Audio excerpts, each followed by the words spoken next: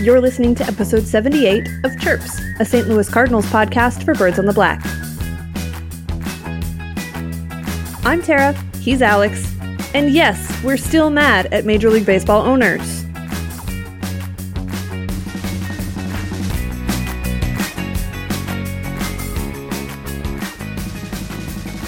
Hey everybody, welcome back to the show. Thanks for tuning in another episode for another week of life without baseball. And I'm just going to throw it out there right up front. I'm not sure that's going to get better anytime soon. We'll talk more about that as we go along. I'm Tara, along with Alex, and we are still riding out the extended wave of this pandemic and all the fallout that follows from there. Alex, I feel a little doom and gloom about baseball right now, and we'll explain why in a minute, but how is the rest of life? Hopefully better than baseball looks right now. Rest of life is fine. Had a nice 3-day holiday. It was weird waking up on Memorial Day without baseball. That felt not good. That didn't feel right. And I can't say this whole experience, mostly because of the owners, that this has improved my baseball fandom. Yeah. It hasn't. It doesn't even have me like longing for baseball as much as you would think it would, given that it's been gone. It's just like annoying me or something. I don't know. Yeah, I get that, and I think that's part of my biggest concern with all of this is that there are people out there who didn't necessarily need a reason to think that baseball wasn't worth their time. And this is sort of creating that reason for them. Instead of talking around the elephant in the room, let's just dive into it. The owners presented the Players Union with their official economic proposal on Tuesday, and while they moved off of the 50-50 revenue split that they had conveniently leaked to the public a week or so ago, it's not a whole lot better as far as the players are concerned, because they're still asking the players to take a significant, in some cases, additional pay cut. And I want to be clear, this is an additional pay cut because they already agreed to a reduction in their salary based on the number of games played, which is something that people still seem to not be aware of, because I still see a lot of people throwing out their complaints at the players for not taking pay cuts like the rest of us. They already have. But that said, we are still talking about very large numbers as far as salaries are concerned in most cases. This new plan offers a bit of a sliding scale as far as how those pay cuts are taken. So the guys making the most are the ones giving up the most. The guys making, league minimum are going to get most of what that prorated, basically half of a season salary would look like. Sounds like, from a purely economic, perspective, not the worst thing in the world. But Alex, what is your immediate takeaway from this proposal? Because we keep getting details. We're literally recording this at 8:15 on Tuesday night, and I keep refreshing my Twitter feed because more stuff keeps coming out. Well, I think it's a disingenuous attempt by the owners to try to get the optics on their side, so people can really hook their teeth into that idea that let's not feel sorry for the millionaires because the ones who aren't millionaires are getting paid the most. When really what this sliding scale allows them to do is pay less money, obviously, because if the players who are getting most of their salary under this plan are the players at the very bottom of the spectrum, then that tells you, where the money is being divvied up. And don't get me wrong, it's good that it's important to make sure the guys who aren't millionaires are looked after, I guess, more so than the millionaires.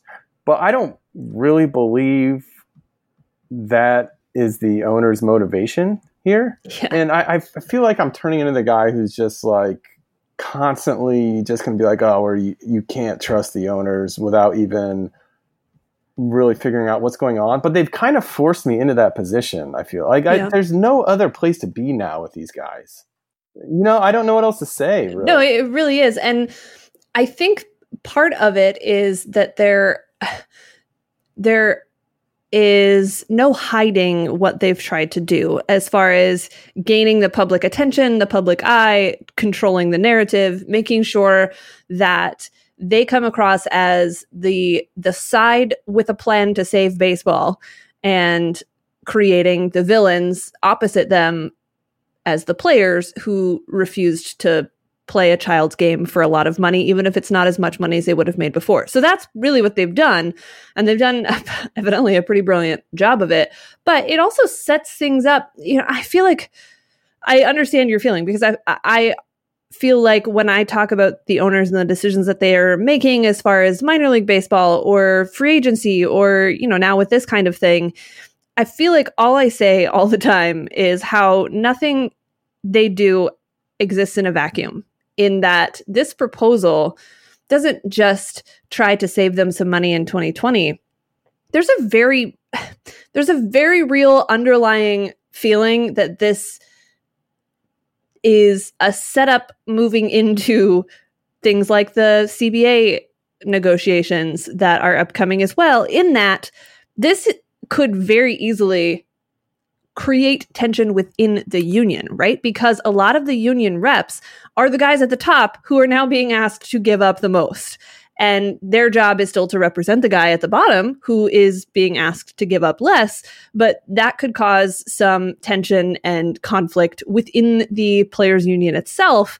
And that works brilliantly to the owner's advantage if they can sort of divide and conquer and, again, make it look like the players are the ones doing all the infighting and that sort of thing.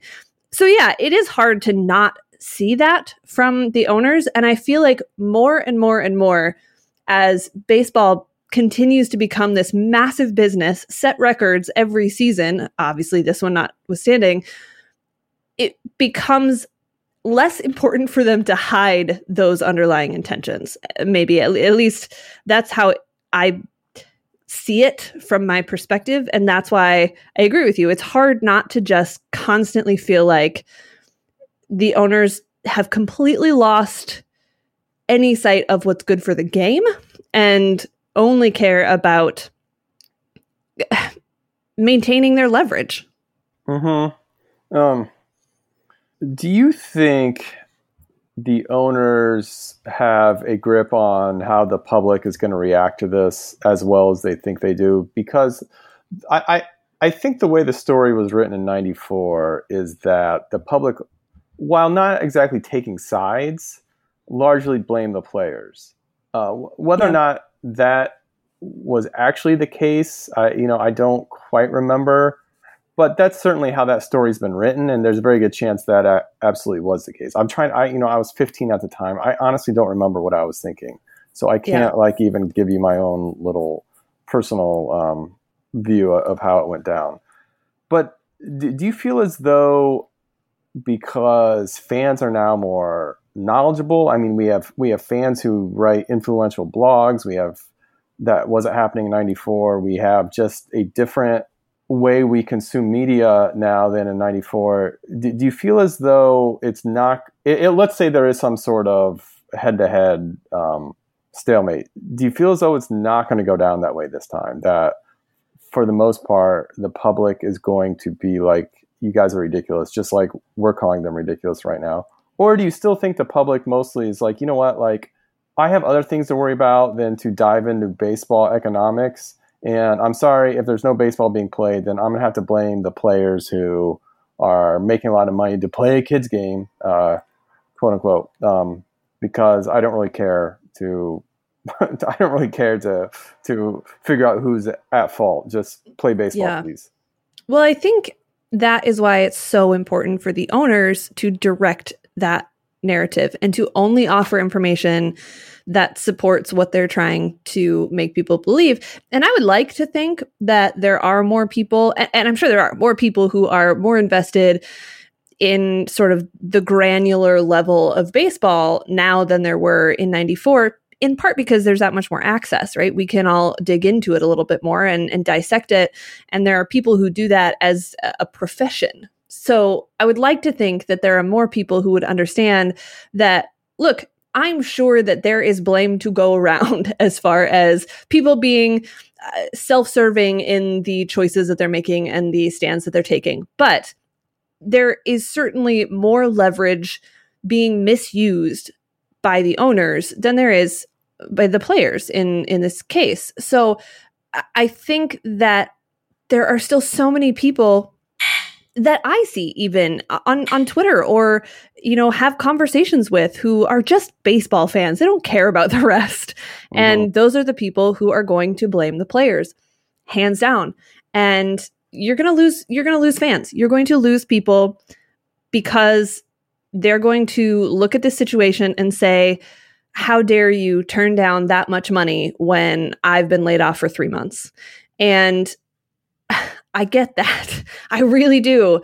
But it's, to your point, it's simply a matter of not really understanding the context, of not really diving into the deep end of what's going on and the politics of it, literally and figuratively. Because guess what? Also, evidently today was announced that professional athletes are now considered essential workers by the government. So, to force their hand a little bit more, that gives even more leverage to the owners to say, no, you actually have to come back to work now because you're essential workers, which is a whole conversation in and of itself. But the point is, people don't know these things.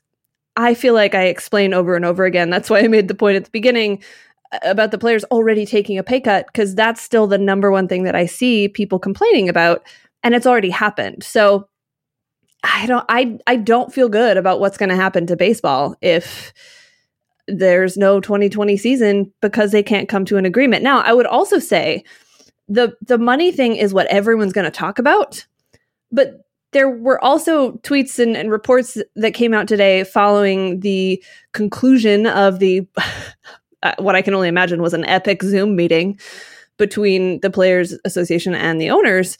And that was these reports were saying that the largest divide is still on the health and safety issues, not the money. So that's not being reported as the biggest issue because that's not the headline story that gives you, villains and heroes as much as the money stuff does. So, oh man, I don't know. 2 days ago was feeling much more optimistic than I have in a while about the return of baseball. And today I feel just very sad about the state of the game. And we haven't even talked about what's going on with minor leaguers right now. Yes. So that's what I was going to say is like, we can talk about this, the money aspect of it, while not even touching on how is this even going to be logistically possible to play given the lingering COVID concerns that are still out there. Right. So I can't see any way there's baseball played this year. Yeah. I just don't see it happening. We are almost to June. They seem very far apart. If this is what the owners are throwing out there as an offer, sure, they'll listen to counter offers, but you can't imagine that they're going to stray too far from this. And to me, they're going to have to if it's going to be anywhere near a fair play to the players. Yeah. So it just feels like that. Yeah, they're at a spot where nothing's going to happen. Yeah, and this was the first meeting, evidently, of what should be a number of them this week as they try to. They only have about this week to figure out the final details if they're going to do anything. So maybe we are going to be back next week talking about how they figured it all out and we all overreacted, but we won't. It doesn't feel like that's the direction this has been going. And, look, I get that, like I said, most of these players are still talking about more money than most of us can imagine in one summer, but it's kind of unfair, I always feel like, to try to compare apples to apples because we don't work in the same industry, so it's not exactly the same, even if it does feel a little strange to look at their even significantly altered salaries and I don't know, mine in the last 3 months where I haven't been working and feel too bad about it. But that's not the point, right? The point is there's a principle in play where the owners with power and leverage are taking advantage of their status and of their legal exemptions for how they run their business, and the players are just trying to get back to a place where, you know, they feel like there's some justice in what they're being asked to do. And I'm certainly not going to talk on their behalf because I'm not in that situation. I'm not in the room. I'm not fighting for my own financial well-being. But there's also the risk involved on the health front. And there's also just the challenges that are going to come after this season, right? When we're talking about the CBA, when we're talking about what free agency is going to look like after a season where nobody's making any money.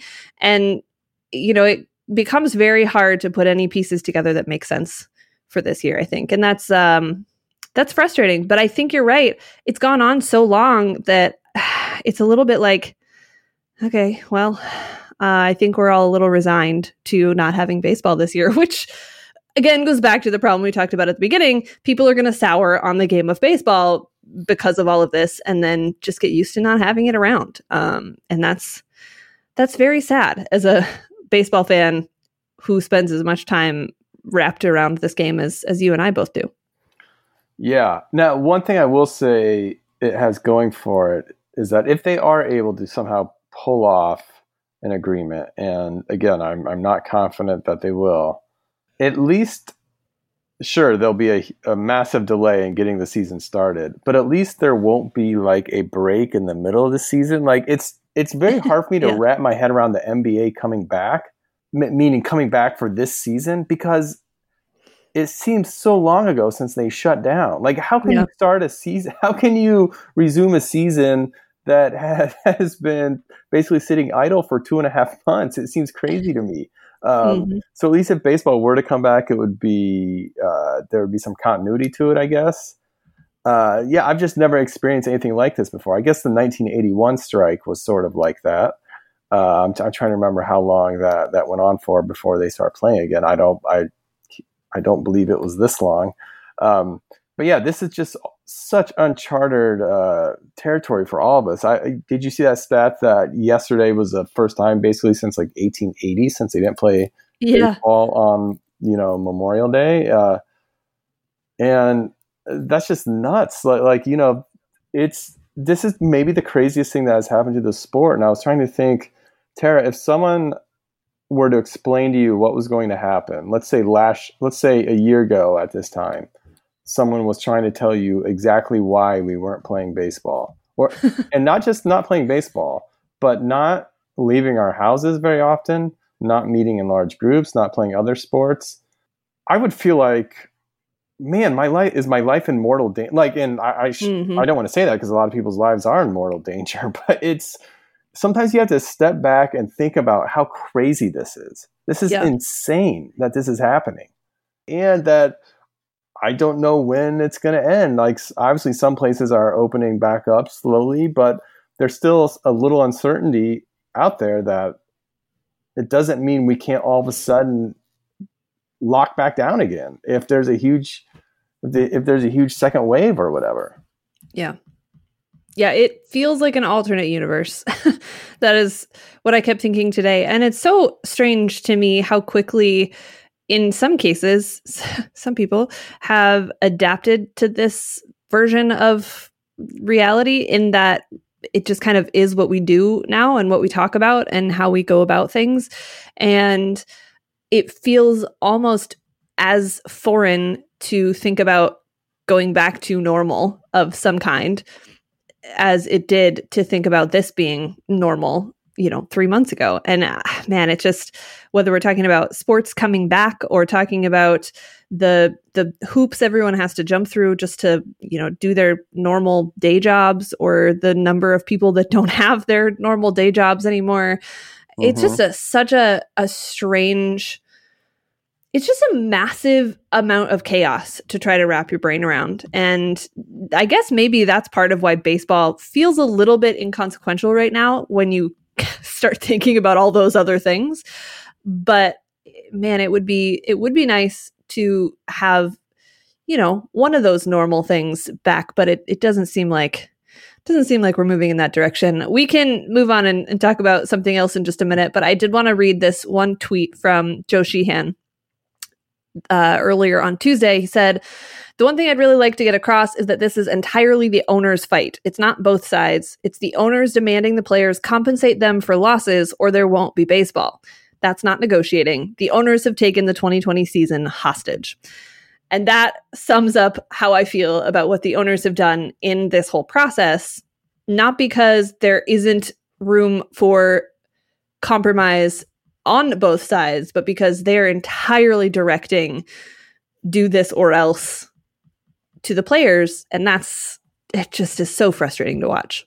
Yeah, if I can say something real quick on Sheehan, he can be a polarizing figure, mostly because he can be a grump. And I was about to say I've had run-ins with him. That makes it sound like I'm on the same level as he. I think from time to time I've sent tweets to him arguing with him, but he, to me, is at the forefront of being right about this. And he has been for a very long time. And he knows exactly what he's talking about. And he's a great follow through all of this because he knows exactly where the blame lies. And not just for this incident, but also way back in '94 as well. So he's been doing great work is basically what I'm saying. If you subscribe to his newsletter, you probably know that already because he's been pumping them out almost daily. And it's been very good info, and he's just been slamming the owners. And so, if, say, 5 years from now, someone says, I just wish someone would have been out there, making noise about this, they're, Sheehan's obviously an influential voice. So good on Joe Sheehan. Yeah. Nice to see that not wavering throughout this process and, just being very clear and well-spoken in what he says as well.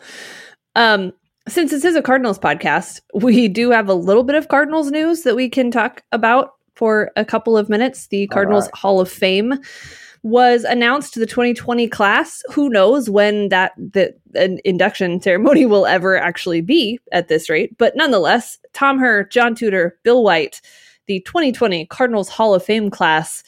Thoughts, Alex? Awesome on Bill White. If there's anything that's not awesome about it, it's that he wasn't already in. It seems like that should have happened a couple of years ago when they first started doing this. So let me see. I like the Cardinals Hall of Fame a lot. I think it's awesome. And it's a place that this organization deserves because, this obviously is an organization steeped in history. I kind of wish the fans didn't have a say in it, if that's fair. Yeah. Mm-hmm. So let me make the case for John Tudor and Tommy Herr real quick. So John Tudor, you could argue, certainly in '85 and possibly in '87 as well, that the Cardinals don't have two pennants, without John Tudor in those years. That's definitely the case in '85. He was possibly the best pitcher in baseball, not named Dwight Gooden that year. And he was a big reason why they went to the World Series. So he was a very good pitcher for several seasons with the Cardinals. And there's a reason why he was nominated for this honor. Tommy Herr is almost, you could call the poster child for Whitey Ball. I don't know if that, but certainly one of them. He won a World Series with the Cardinals in '82. He won a couple pennants with the Cardinals. He, was Ozzie Smith's basically, partner on that awesome, middle of the infield defense that the Cardinals had all those years. Was with the Cardinals for what felt like a solid decade, from '79 through the '87 season. He had the awesome year in '85 that I'll forever love when he hit 8 home runs. But yet somehow drove in 110. Still had 110 RBIs. He had a very good career with the Cardinals, but I don't think either of them should have gotten in over Keith Hernandez. And it's funny because I tweeted today that I kind of like that Keith Hernandez keeps getting snubbed because to me, it just illustrates how much we hated those Mets teams back in the 80s. And that has to be the only reason why he's not getting in, right? It's because he was on those hated Mets teams. Or maybe what the situation is, not so much that he was on those Mets teams and we hated the Mets, but just the fact that he's so identifiable as a Met. Yeah. He, he kind of like had a second act because of that Seinfeld episode, right? Where they're obviously talking about him being with the Mets. He won a World Series with the Mets on one of the most famous teams of all time. He announces games for the Mets. He is a Met. But before he was a Met, he was a great Cardinal. And, Tudor was only with the team for a couple of years. Tommy Hurst certainly spent some time with the team, like I said, almost a full decade, but he was never great. He was very good, but he was never great. Keith Hernandez was great with the Cardinals, and he was there for 10 years, from 74 to 1983. He spent 10 seasons with the Cardinals. And I don't blame the fans. I certainly, he got traded from the Cardinals when I was 4 years old. I don't remember him winning a World Series with the Cardinals in 82. I was only 3 years old. And I knew of Keith Hernandez as a guy I hated as a player who was on the Mets before I even knew he played for the Cardinals. I remember finding out when I found out he played for the Cardinals, I thought it was the most insane thing I'd ever heard. Like, what are you talking about? This guy was a Cardinal? We hate this guy, So I get it. But point has been made. We made him wait a while, but it's time. He should be inducted next year. I'm starting to feel bad for Keith Hernandez. Yeah, I had this conversation with Daniel Shoptaw the other day, and I think there's so much truth to what you were just saying in that the Cardinals Hall of Fame, to me, is about someone's sort of their place in the legacy, right? Not necessarily about their stat line and their skill set. And because of that, you'll get players like eventually a David Freese, right? Who is, I think everyone, maybe not everyone, most people would say is a Cardinals Hall of Famer, but based on one postseason, not based on an entire career, which is fine. And I have no problem with that because it's the team he has just this immortal place in the team's history. And that's fine to make that the way that you define the Hall of Fame. But then when someone's story or someone's legacy is mostly with another team, then you lose out on maybe their role in some of those moments as well, which is, maybe part of the Hernandez thing. I think a lot of people would like to see him get in though. So maybe there's enough momentum at this point that we will see that from him. I don't have a lot of thoughts on the Hall of Fame. I think it's cool. My dad's dad didn't sign a contract with the Cardinals at one point because Bill White was the guy he would have been playing behind. So he wouldn't have gotten much of a chance at the big league level. So that's cool. It's kind of like when your team loses to the eventual champion, you feel a little bit better about it. But that's really all I've got. Yeah. And let me be clear. I don't think like something like the Cardinals Hall of Fame should just be like based on a WAR leaderboard. That would be really annoying. Right. And that's not what these are for. And I think you could argue that a player like Tommy Herr, who was on all three pennant winners for the Cardinals in the 80s, is more important to the organization as a whole than Keith Hernandez. But, and I'm going to talk about this in the Chirp of the Week, you're going to see you got to have room for Keith Hernandez as well. Because the body of work he put together for the Cardinals, it's undeniable. And he has to be in there. Hopefully he does get in eventually, and we can all make jokes about it.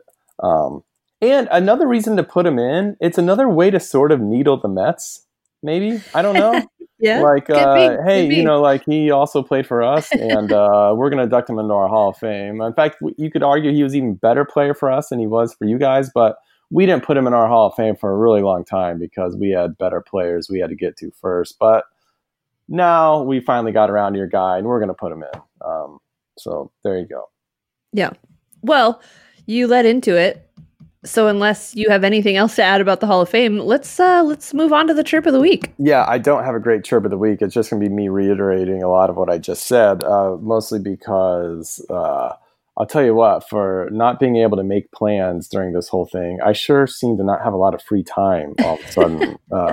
It's crazy. But yeah, let's talk about Keith Hernandez just so we can get an idea of the type of player he was for the Cardinals. I mentioned earlier he came on to he joined the club in 74 and played through 83. It seems crazy that he was with the Cardinals in 74 because that seems so long ago. And we all know his career, lasted a very, very long time. I was collecting his baseball cards, up in the late 80s and, up until about 1990, which is when he called it quits. But to give you an idea of the body of work he has with the Cardinals, this is what you need to know. He's 21st all time with the franchise in plate appearances, 4,729 plate appearances with the Cardinals. And during that time, he batted .299. So he was almost a 300 hitter with the Cardinals and almost 5,000 plate appearances. He's 16th all time in wins above replacement by Baseball Reference. And that's 34.4 wins above replacement. He's 22nd all time for the organization in hits. He won 6 Gold Gloves with the Cardinals in his time. I don't know if 83 counts. He won a Gold Glove in 1983, and I don't know if that counts because he played partially that year with the Cardinals. But more of that year was spent with the Mets. But either way you slice it, he won a lot of Gold Gloves with the Cardinals. Now, I know, Gold Gloves not always the most reliable statistic when it comes to defense. And I certainly can't tell you a ton about Keith Hernandez's defense other than what I read on Fangraphs and stuff. But the people who do remember will tell you how great of a first baseman he was. And that includes Ozzie Smith. Ozzie Smith will talk all day about how great of a first baseman, defensive first baseman Keith Hernandez was. He went to 2 All-Star games with the Cardinals. He won a World Series with the Cardinals. He won an MVP with the Cardinals. He won a batting title with the Cardinals. And the very next year, he led the National League in on-base percentage. He led the league in runs scored in both 1979 and 1980, and he led the league in doubles in 1979. He hit 48 doubles, which is a lot of doubles for the Cardinals in 1979. That was also his MVP season. He shared it, I believe, with Willie Stargell that year. So the bottom line is, let's say he had retired. Let's say he had a short career and he retired after 1986. And never had this illustrious career with the Mets. I think he's a Cardinals Hall of Famer. I think it really does boil down to the fact that we think of him more as another player than we do the Cardinal. But we should also consider him a Cardinal because he was not only a Cardinal for a long time, but he was a great Cardinal. Now, there's other things going on as well. And I think it was Hochman who had a poll question after Hernandez didn't get in, basically asking, like, do you think this has to do with the fact that he played for Pond Scum? That's what we called the Mets back then. Mm-hmm. Or because of his drug use? Keith Hernandez was a cocaine guy, as I don't know how else to say it, as a lot of other guys were in the 80s. And Whitey Herzog wasn't having that and got rid of him. And I think that also diminished his stature a little bit in the eyes of Cardinals fans, whether that's fair or not. But, I think it's time we put Keith Hernandez in the Cardinals Hall of Fame, as I said earlier. But that is your chirp of the week. He was a Cardinal for a very long time, and he was a good Cardinal, and he won games as a Cardinal. Like you said, he was the starting first baseman for a team that won the World Series, and that doesn't even mention all of his other just individual stats that he compiled and awards that he won. So yeah, let's get Keith Hernandez in the Hall of Fame. There you go. This time next year, maybe, or whenever they announce. I had never even remember when they announced the voting options for the Hall of Fame. It always catches me off guard, but we'll just have to pull this out and play it back again and remind everyone why they need to include Hernandez in the Cardinals Hall of Fame. And sorry, I meant to say one other thing, so I apologize for interrupting. But he accumulated more. The last thing I'll say is he accumulated more wins above replacement by Baseball Reference with the Cardinals than he did with the Mets.